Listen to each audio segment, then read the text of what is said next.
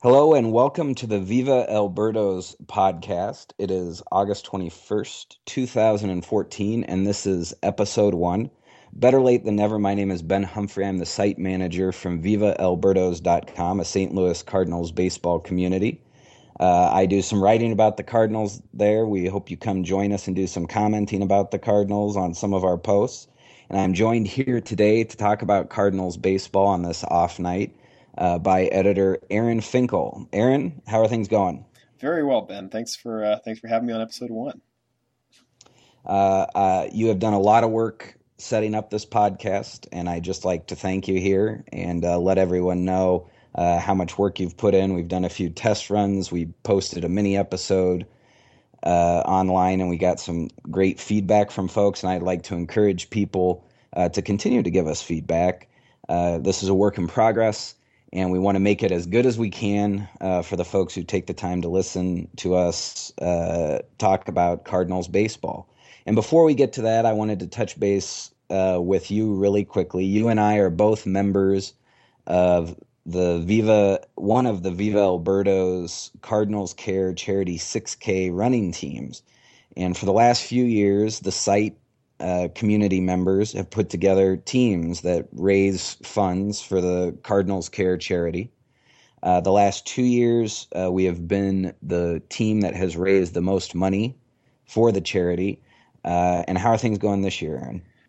Yep, the fundraising's going really well this year. We've raised $7,500 through the web through Viva Birdos. We have two teams, which has accounted for 1/5 of all the money that the charity's raised this year. It's a great charity. They do things like asthma screenings and tutoring, sports equipment, just a lot of things in the St. Louis area.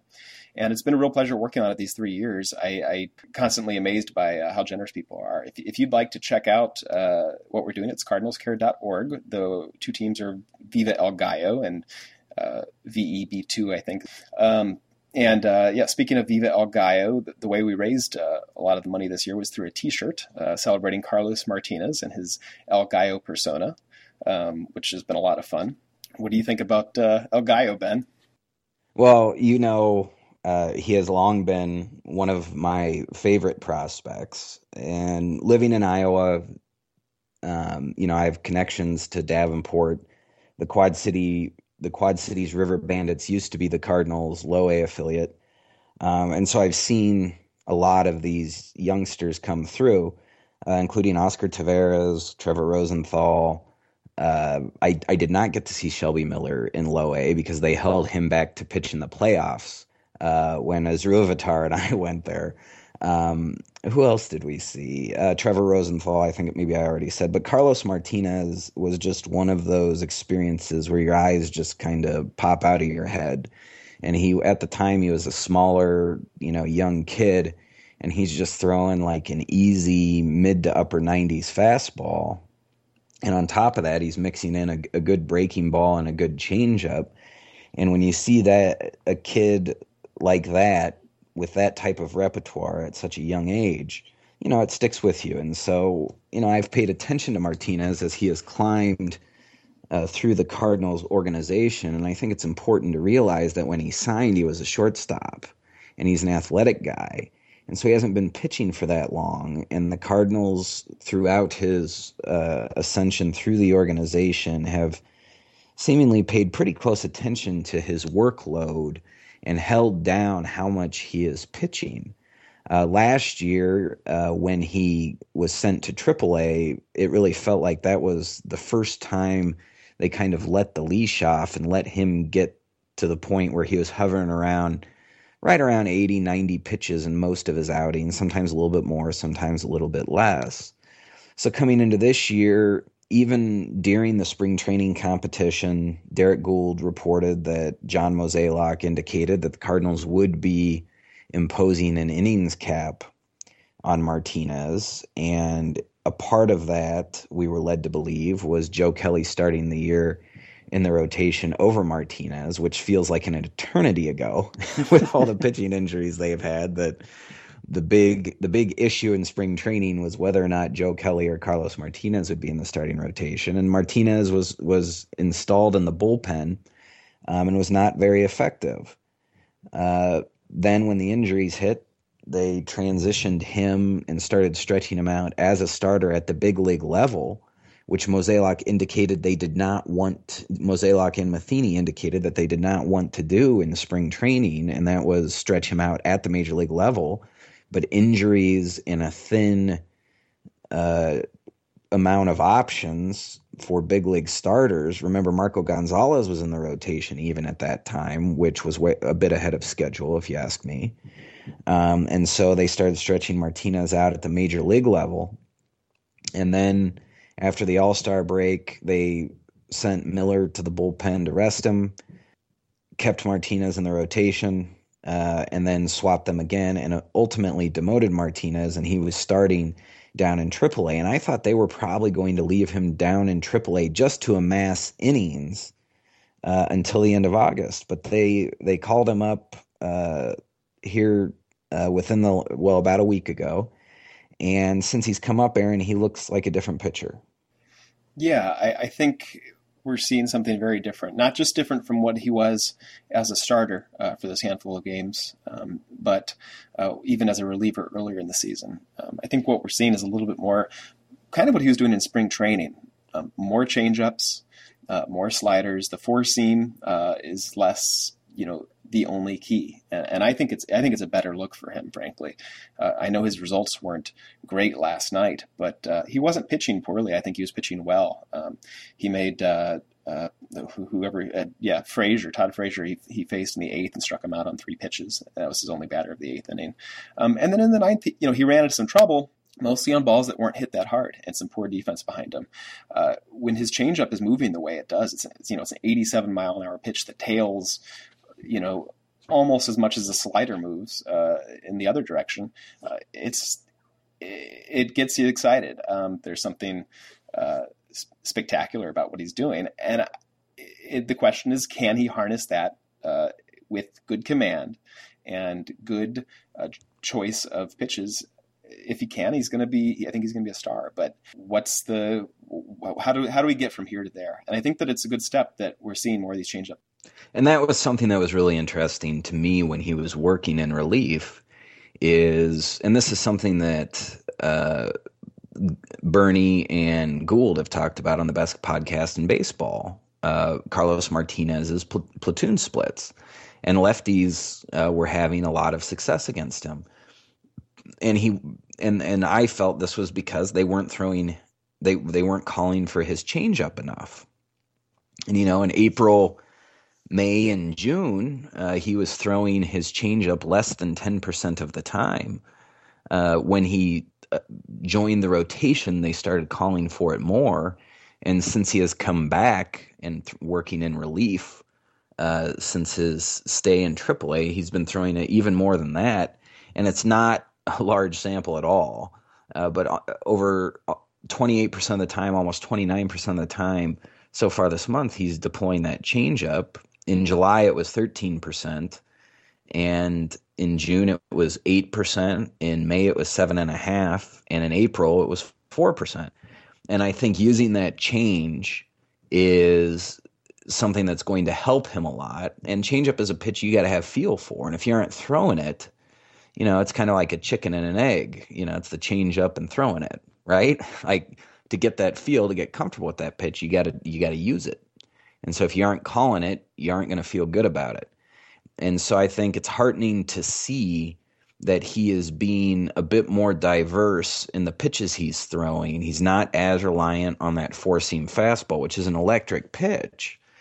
But, 97, 98, if you're throwing that, 50, 60% of the time, major league hitters are going to catch up with that. And I think that the changeup, slider, and that 2-seamer, it's a real starter's repertoire. And I think it's something that if he can develop all of those pitches, and I think he's on his way to doing it, he's going to be a very tough customer on the mound. That's right. I don't know what's going on with the 2-seamer versus the 4-seamer. He's throwing the 2-seamer less in these last couple of games than he was prior. Maybe it's just fastballs in general that are down, but it's interesting to see how the 2-seamer and the changeup will work together because they move in some similar ways. His sinker runs quite a bit. And like I said, yeah, I think last night he looked good despite his results. But you know what? Trevor Rosenthal came in to pitch anyway. It was a 7-0 game. Martinez ran into some trouble. There were some, like I said, I think three grounders led to 3 runners on base, whether it was through, fortunate placement in the hole or some shoddy defense by Colton Wong. And there was a soft liner. The pitch that Devin Mesoraco ended Martinez's night on was an 0-2 slider that didn't get down in the dirt. It probably should have. But he just kind of golfed it and laced it down the line. Nothing major. I thought Martinez still looked good. He'd only thrown 21 pitches, and this is a guy who was stretched out to start down in the minors, or at least turning that direction. And yet there's Trevor Rosenthal coming in. Trevor Rosenthal, who we've recently discussed on Viva Birdos. He's having some struggles lately, and I think a lot of them can be tied to overuse. One of our commenters, Hazel, brought up that on no days rest, the OPS against for Trevor Rosenthal is 713. With 1 day of rest, it's 649. With 2 days rest, it's 587.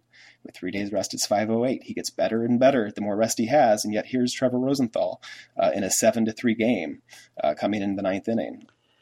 Well, Mike Matheny, like many managers, I don't mean to single Matheny out, but managers, and Matheny is one of them, they tend to give relief pitchers roles. And the notion is that relievers pitch better when they know what their job is and they know what they're going to be called upon to do and when they're going to be called upon to do it. And I was just reading, Ben Lindbergh at Grantland wrote a very good piece on the Sabre seminar that just wrapped up. And Jeff Luhnow, now the Houston Astros general manager, came and spoke, and he, you'll recall, used to be in the Cardinals front office. And he was telling a story about how he and Lichtman, who's one of the co-authors of the book, Playing the Percentages in Baseball, had a meeting in which they attempted to explain leverage, situational leverage, to Tony La Russa.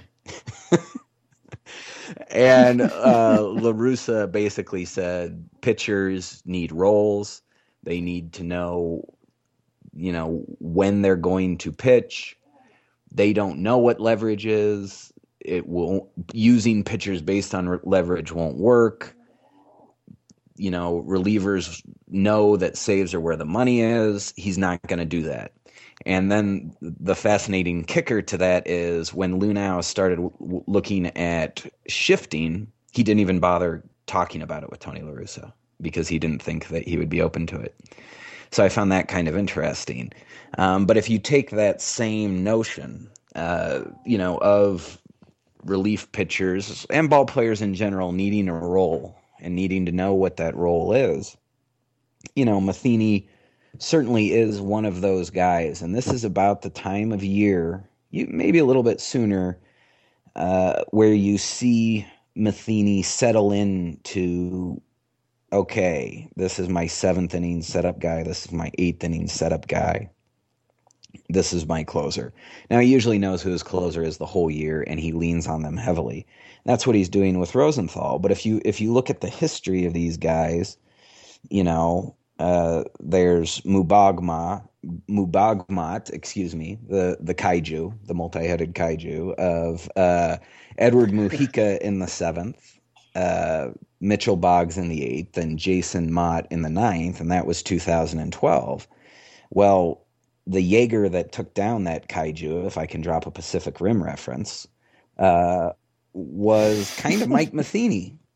Jason Mott's UCL snapped in spring training.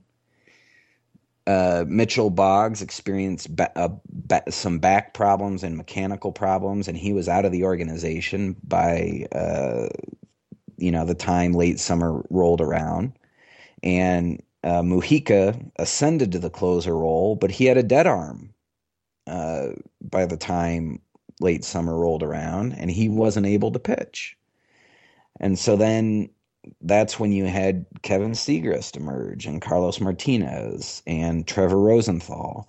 And they kind of, took over that three-headed monster, that 7-8-9 monster that Matheny loves.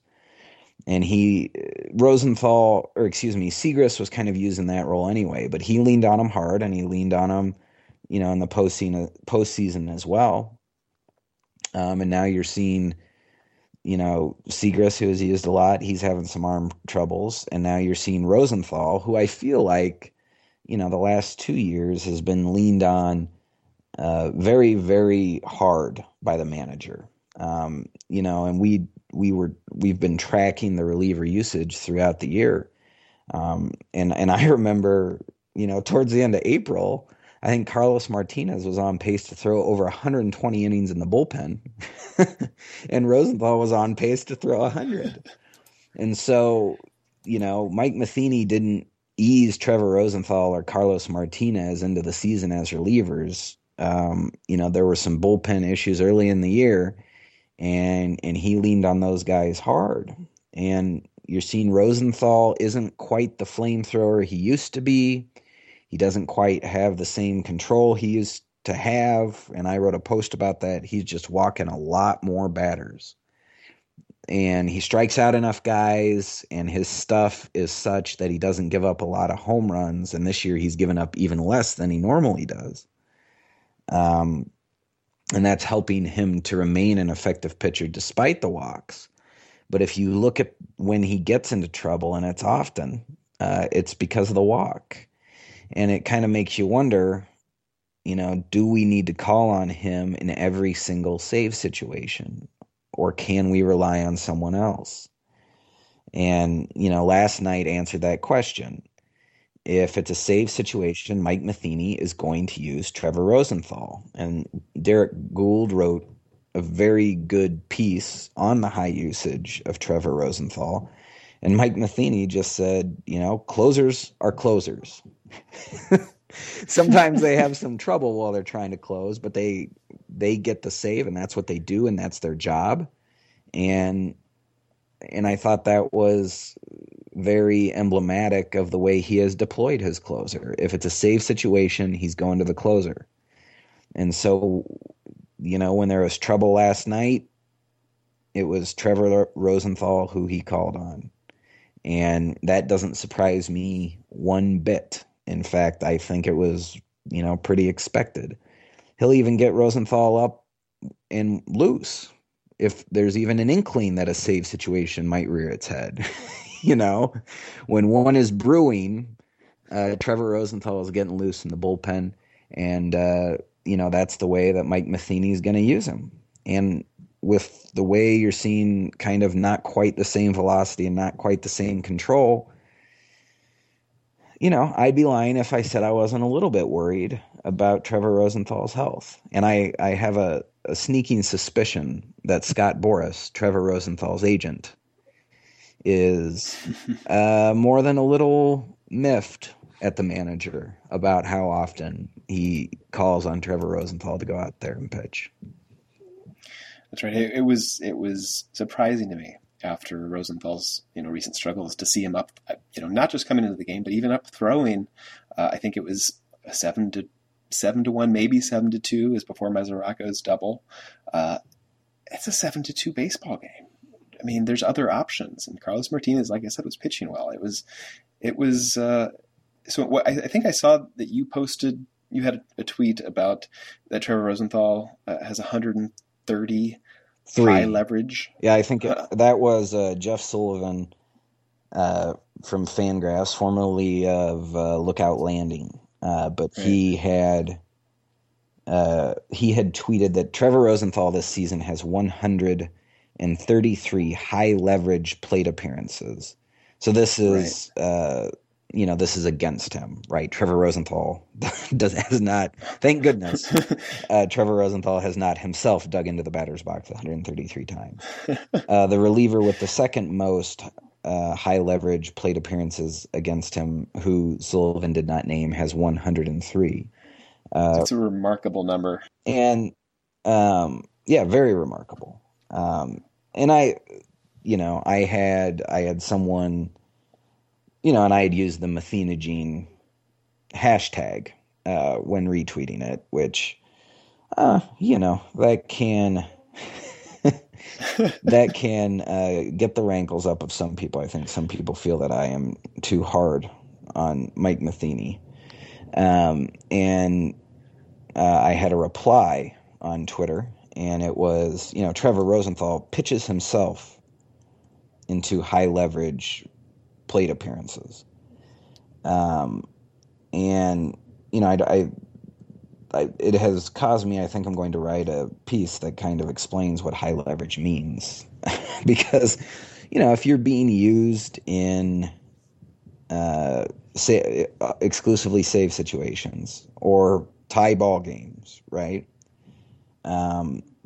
You're going to you're going to have a lot of high leverage use. That's the point, right? We're going to use our best pitcher in these close and late situations, which are the highest leverage situations. And the reason I use the Methenogene hashtag is the way that Mike Matheny, leans very heavily on his closers.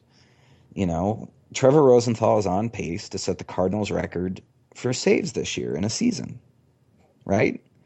And the reason he is because he has a manager who believes that closers are closers. So when there's a save situation, the closer pitches. And it's, I don't want to say simple because it makes it sound like I'm saying, something that's like condescending or insulting, but it's a very cut and dry philosophy. And if you've watched Cardinals baseball over the last 3 years, it's true. And, if you actually look at this season, Trevor Rosenthal's game entering leverage index is 1.8. Last year it was 1.4. And the reason is he's the closer this year. And he's coming into a lot of late and close games. That's his job. That's why he has all those plate appearances. Now, the plate appearances one is, he walks a lot of guys. So that's why he leads by plate appearances. He's walking a ton of guys. But, that's the way Matheny uses him. And that's the way Matheny is going to keep using him until Trevor Rosenthal's body does not allow Mike Matheny to use him in that way. Well, I hope we don't get there too soon. If closers are closers, unless Daniel Descalzo is playing the position shortstops are shortstops, Jhonny Peralta has been fantastic this year. Let's talk about that. I think that, has an argument for being the thing that has kept the Cardinals in the race this year, is that Jhonny Peralta has been absolutely wonderful. He's been a good offensive player. He's hit for power. His defense is graded out as well as it has in the past, which is something that a lot of people, I think look askance at. How does Jhonny Peralta grade out so well in UZR at shortstop? This is a guy who was moved off of shortstop when he was younger, and now he's older and a little bigger, and he's been grading out positively defensively at shortstop. Not just positively, but very positively for 4 years running. What do you think about it? There's the phrase you get wiser with age. It just kind of feels like when you watch Jhonny Peralta, particularly in person, it's harder to do during the television broadcast. You see a guy who just seems to get I don't want to say it's a quick first step, but he seems to get a good first step, and he seems to be very well positioned. And if you followed the Cardinals at all, you know that Jose Oquendo is somewhat of a savant when it comes to defensive positioning. And what people were talking about is that Jhonny Peralta has become much better at positioning himself based on the batter and the pitcher and what's going to be thrown. And there was a real interesting interview on Fox Sports Midwest with Jim Edmonds and Ozzie Smith, and they were talking about basically they just look at the catcher signals and they would move their they would move based on what the call was. And I was kind of thinking to myself, Jim Edmonds can read the catcher's signals from center field. But that given explains his batting eye too. yeah, well, exactly, it explains so much about Jim Edmonds that he has good enough eyesight that he can do that. But you're seeing Peralta; he does a good job with positioning. And to see him in person, quite frankly, it makes me wonder who these scouts are that people, like the John Heymans, I believe, and there were a few other people who were really trashing Peralta as a shortstop. And if he played like this last year, and I did not watch many Tigers games, I certainly did not watch any of them in person, but I don't know how you could reach that conclusion about Jhonny Peralta if you watched him play a series. Okay, I went to every single one of the Rockies series, and I walked away feeling pretty good about his defense. He's not as good as Pete Cosman. I'm not saying that he is, although the numbers indicate that he probably is this year. I don't know if that's true. There's an error bar on single-season defensive metrics that I always keep in the back of my head, so I take them with a large grain of salt. But watching him in the field, I feel pretty good about him out there this year, next year. I don't know how he's going to age as he gets deeper into his 30s, right? But right now I feel real good about him, and he has been a pivotal piece of the up-the-middle defense for the Cardinals and just a huge part of this team's run prevention, which has been one of the hallmarks of their success this year. But he's also been kind of one of the few threats to hit for power with the bat. And, he's just kind of, if we can quote the Cars song, he's just what the Cardinals needed. It It's was remarkable to think it could have been Stephen Drew, who yes. has been negative WAR this year. It's almost like in a smaller scale, the Matt Holliday versus Jason Bay decision happening all over. And once again, it looks like John Mozeliak chose well. And what I would say is, the Bay versus Holliday and the Drew versus Peralta, from what we know, it sure doesn't seem like it was much of a choice to the Cardinals. It seems like that was, sort of the commentariat's choice. And we're a part of that commentariat. And I readily admit, when you're looking at who are the Cardinals going to sign to upgrade at shortstop, the choices basically were Stephen Drew. And with the reports that they looked at Drew entering last year, but because they could not guarantee him playing time due to Rafael Furcal, he signed with Boston. And so, there was some smoke there. And so I think maybe it was made out to be more of a choice for the Cardinals than the Cardinals thought it was, because Mozeliak sure did strike fast and decisively. They knew who they wanted. Yeah, they went out and got him too. And it makes me wonder what the Cardinals' defensive metrics and scouting on Peralta is. But he's been fantastic. And, he's one of the few guys who I really feel like he can turn on that inside pitch and just yank it, down the line for a double or out of the park. And he really does that with authority and hits for power well.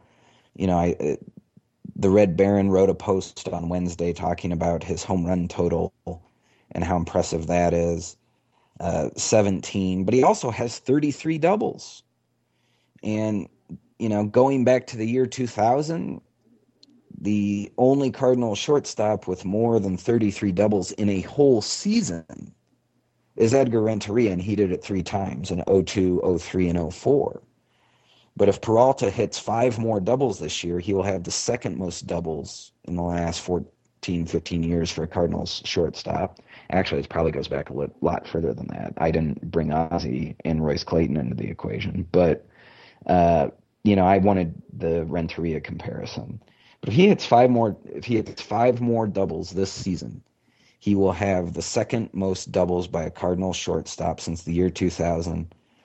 And the most home runs by a Cardinal shortstop in the same year. if he's sitting right now at 4.6 F4, and that has a defensive component that we have a grain, we take with a grain of salt, but he's been good defensively for 4 years, like we said. If he can manage another half WAR, if he can get to clear 5.1, it will be the ninth most F4 in a season by a shortstop since the dead ball era. Edgar Renteria 2003 would be above him. 3 Ozzie Smith seasons, and a handful of others scattered. He's been a historically good shortstop so far in 2014 for the Cardinals, and in their history, it's been remarkable. And I think, for me, watching his defense, I expected a guy who was well placed, who made all the right, all the easy plays, didn't mess up his throws, and we're getting that. But the thing that surprises me is how he looks, and I think it's the word I want to put on him is graceful. He's a graceful shortstop. He doesn't have, he's not the fastest guy, but he's really graceful out there. It's been a pleasure this year watching him, and with that offense and what the team needs right now, it's hard to imagine where they'd be without him. No, I completely agree. Like Lance Lynn and Jhonny Peralta, where would the Cardinals be without them in the year 2014?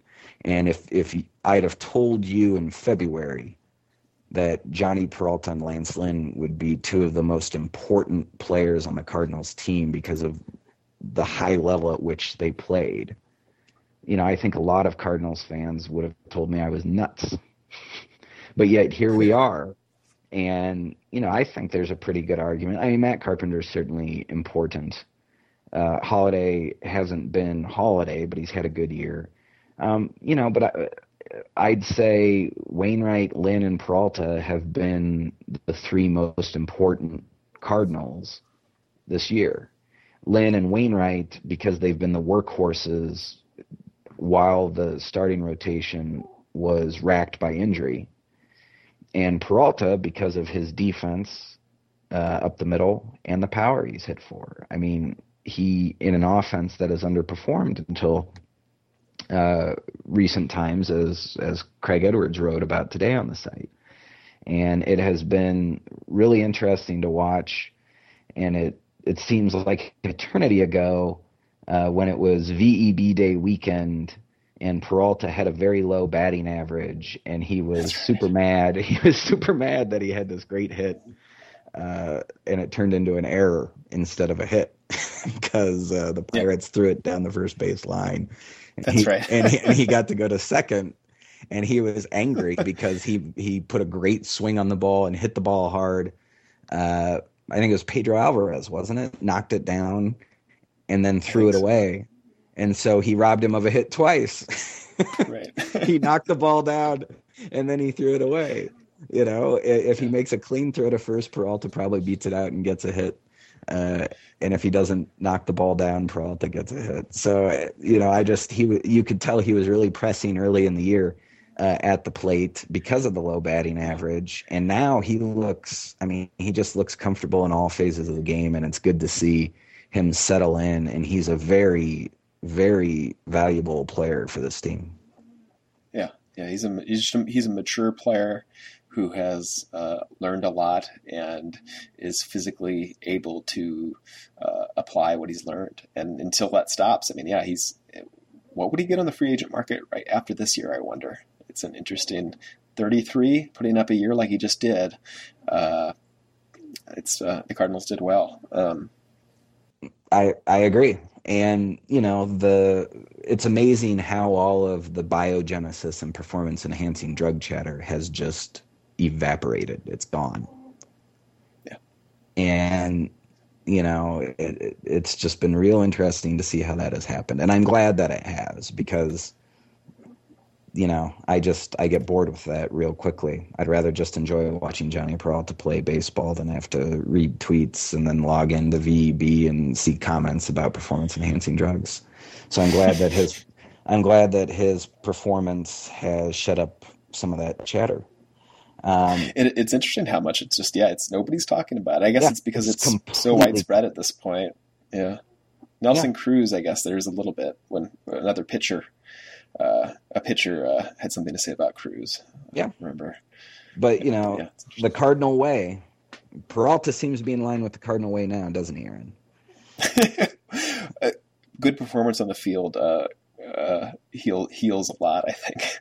The Cardinal way is winning. I think we can all agree on that. It's no moral code, despite what some of the illusions Mike Matheny has made in the past. Let's transition to another aspect of the Cardinal way, and that's diet. ESPN.com's Anna McDonald, who is a reporter that has done some very interesting work this year and some very interesting Cardinals-specific work this year. She had a good article on Shelby Miller. She also had a good article on defensive metrics and kind of how they are finding their way into the clubhouse and how managers and coaching staffs and players use them. But this week she had a very interesting article on the Cardinals team chef, Simon Lusky.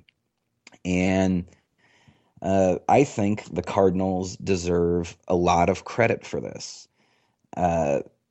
The article indicates that John Mozeliak is a workout guy and a diet guy and believes in that type of thing.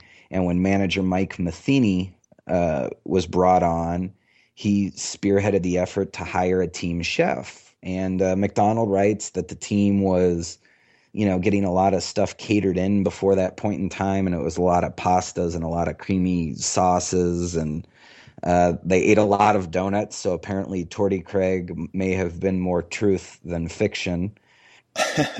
And one of the primary donut culprits, however, was Randy Choate. And even on day games, though, Choate has refused to eat healthy. He still only eats donuts for day games. He says you need to eat one to throw one. He says so. Get a 0 on the board. I guess you need to eat a donut.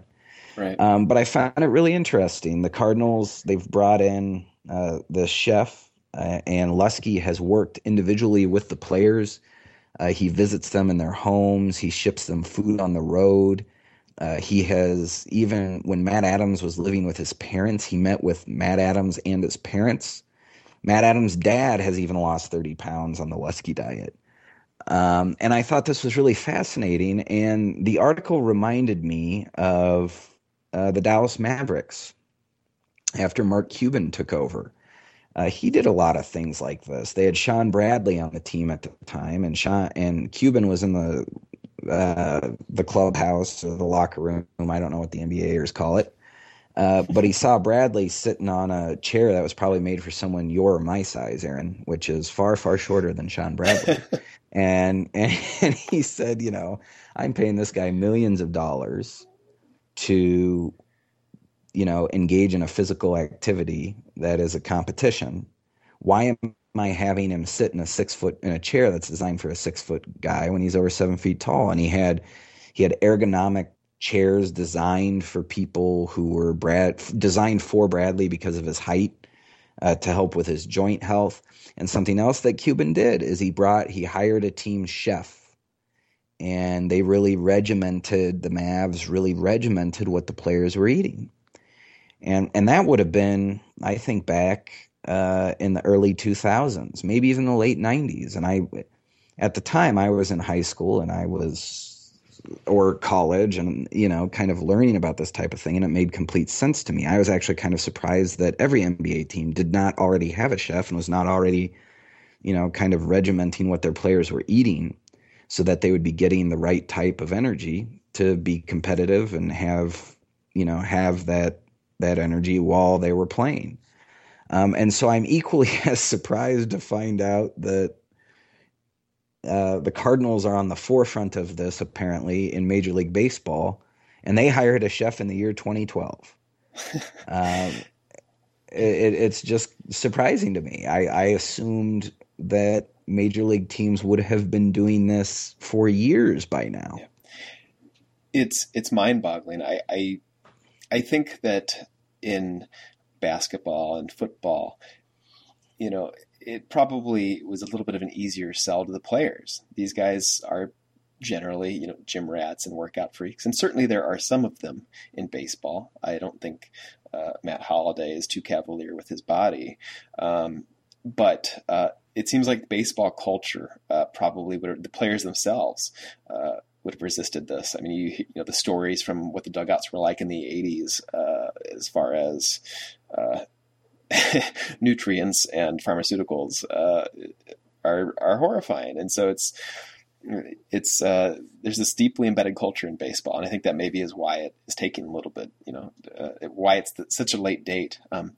I did a little Google searching. I just couldn't believe it, like you, and I found a number of articles about other teams doing more with diet during the season, doing things like catering with nutrition very specifically in mind. But I think what's new about the Cardinals is that it's this, they had the chef, they had him follow them to their homes. And I think he was also selling it to them. There was a touching part of the article, which was very good.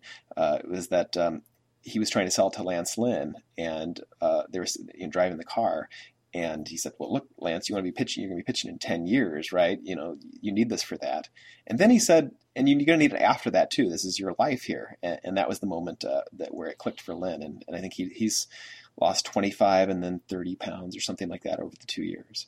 And I tweeted at Anna McDonald and asked her about this, are other teams doing this? And she said very few, if any. Chef Simon said that when new guys come to the Cards, they say they wish every team did this. So it's been sold to the players, and I think that's been important because in the off season, if the players aren't buying into it, it's going to go away.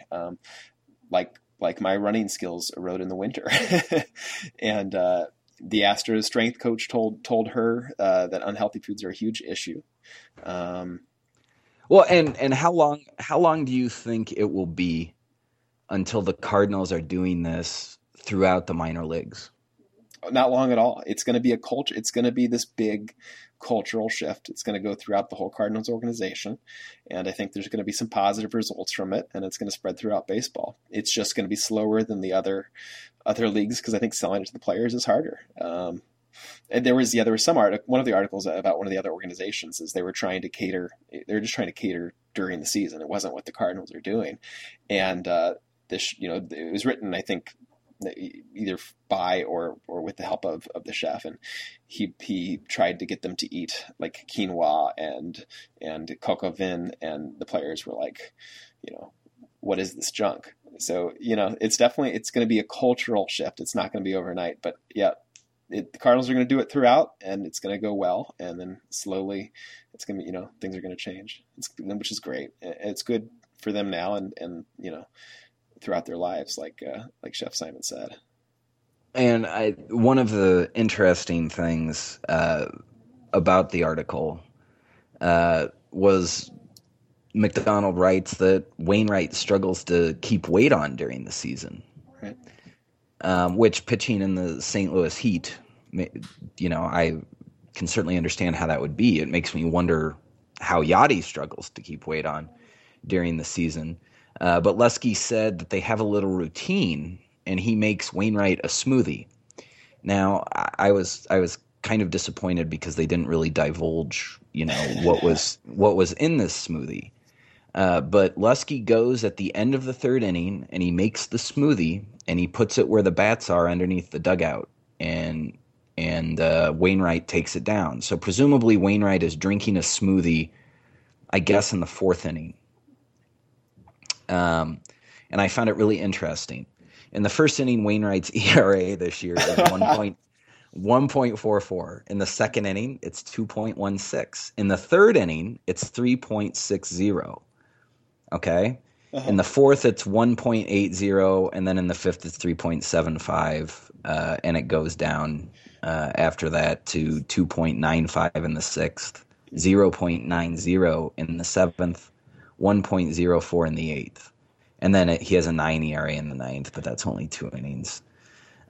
So I thought it was kind of interesting that in the third, that Wainwright's ERA goes up from the first to the second to the third inning. He drinks his smoothie, presumably in the fourth inning,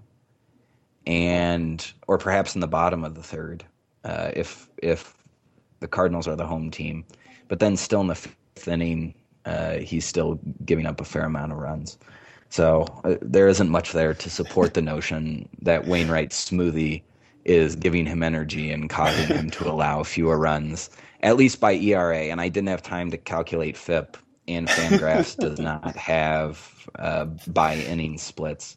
But I found that really interesting, and I really would love to know what Adam Wainwright's smoothie recipe is, or what Lusky's smoothie recipe is for Adam Wainwright in the middle of the game. Maybe I could use it after, the first leg of the 6K.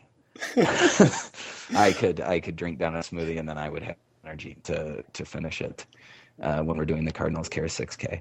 But I thought that was kind of interesting. It made me wonder, what if Wainwright's diet was reflected in his splits, and obviously there are not enough innings here to do that, but it was just kind of funny and something to look up.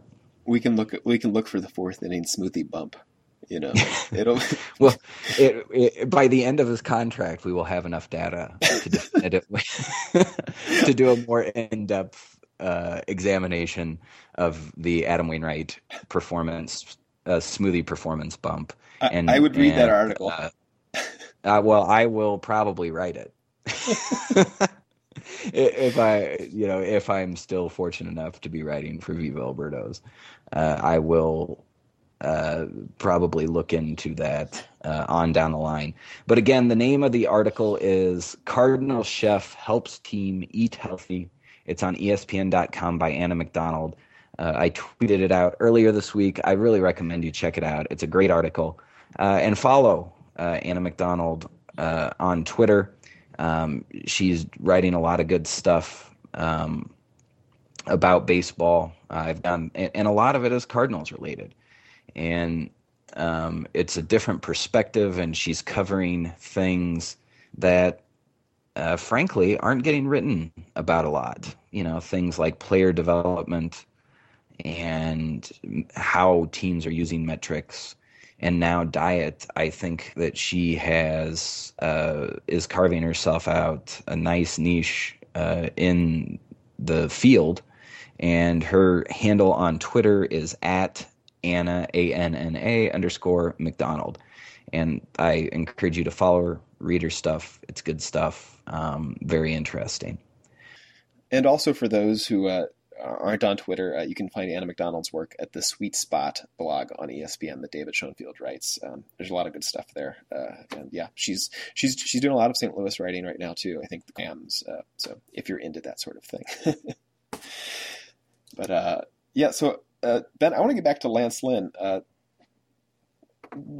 How did he become the linchpin that he is suddenly?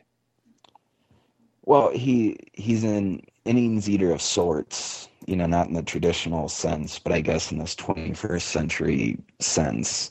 Entering this year, the Cardinals had two pitchers who had thrown over 200 innings in a season on the team, and that was Adam Wainwright and Lance Lynn. So we had seen this pitcher who can throw innings.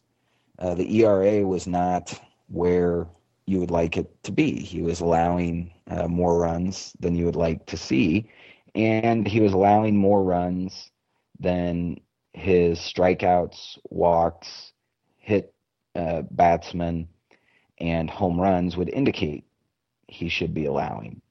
And the other factor that was plaguing Lynn was a large, very large platoon split.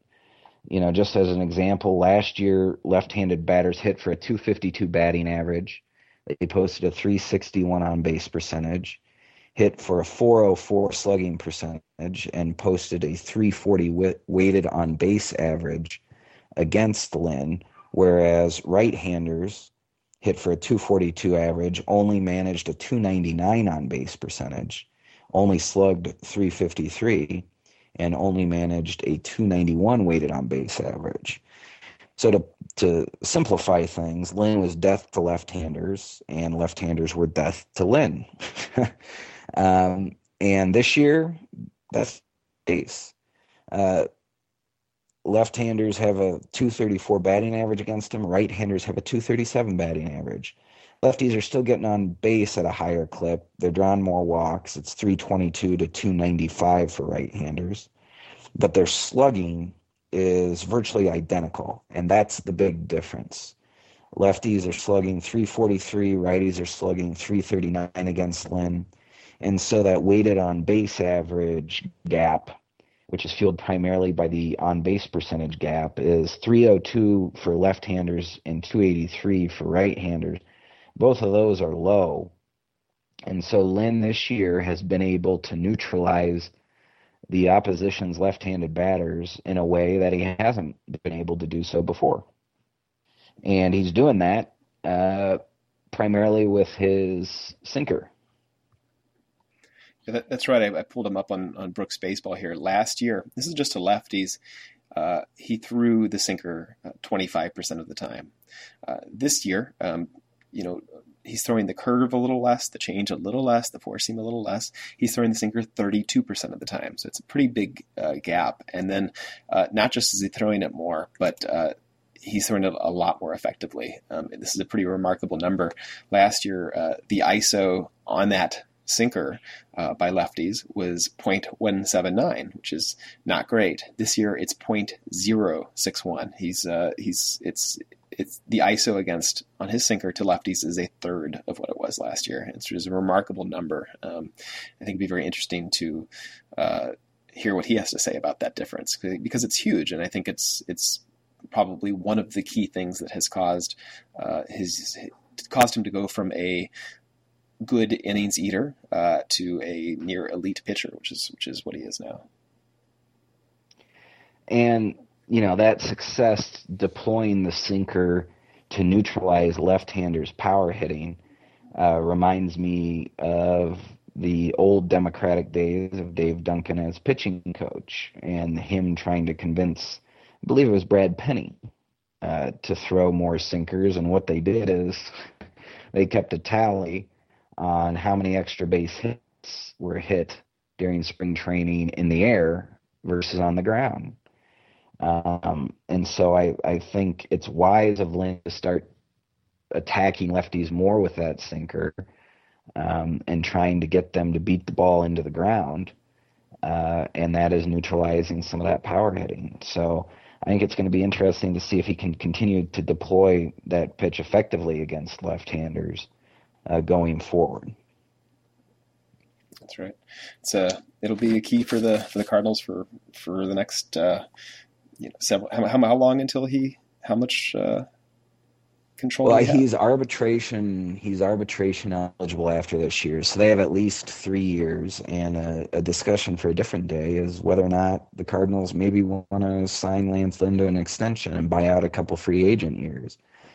I mean, right now he's looking like a linchpin of the rotation moving forward. I mean, there's a lot more question marks over the next 3 to 5 years than there are answers.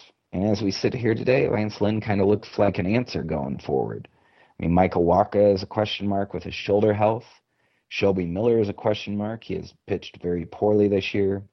Jaime Garcia, I would be surprised if he ever pitches for the Cardinals again. Carlos Martinez has never really thrown a starter's load of innings in a season.